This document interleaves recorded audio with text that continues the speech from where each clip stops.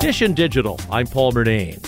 Apple's big product announcement includes updates to its smartwatches, the Apple Watch Series 9 and the Apple Watch Ultra 2. Tom's Guide Global Editor-in-Chief Mark Spoonhour says one new feature is a double-tap gesture. So if your hands are full, and let's say you want to answer a phone call, or you're driving, all you have to do is just tap your thumb and index finger together twice in order to answer that call. And you can also use that same gesture to, let's say, skip music tracks and do other functions within the watch. She says there are also improvements under the hood. It has a faster processor than before, which is good just in terms of opening apps and also being able to do stuff like on-device commands through Siri with less of a wait. It doesn't go up to the cloud now. Everything is processed on-device, so there's less latency there. The Apple Watch 9 starts at $400. The Apple Watch Ultra 2 starts at $800. Dish and Digital, I'm Paul Murnane. And for more, click on podcasts at WCBS880.com.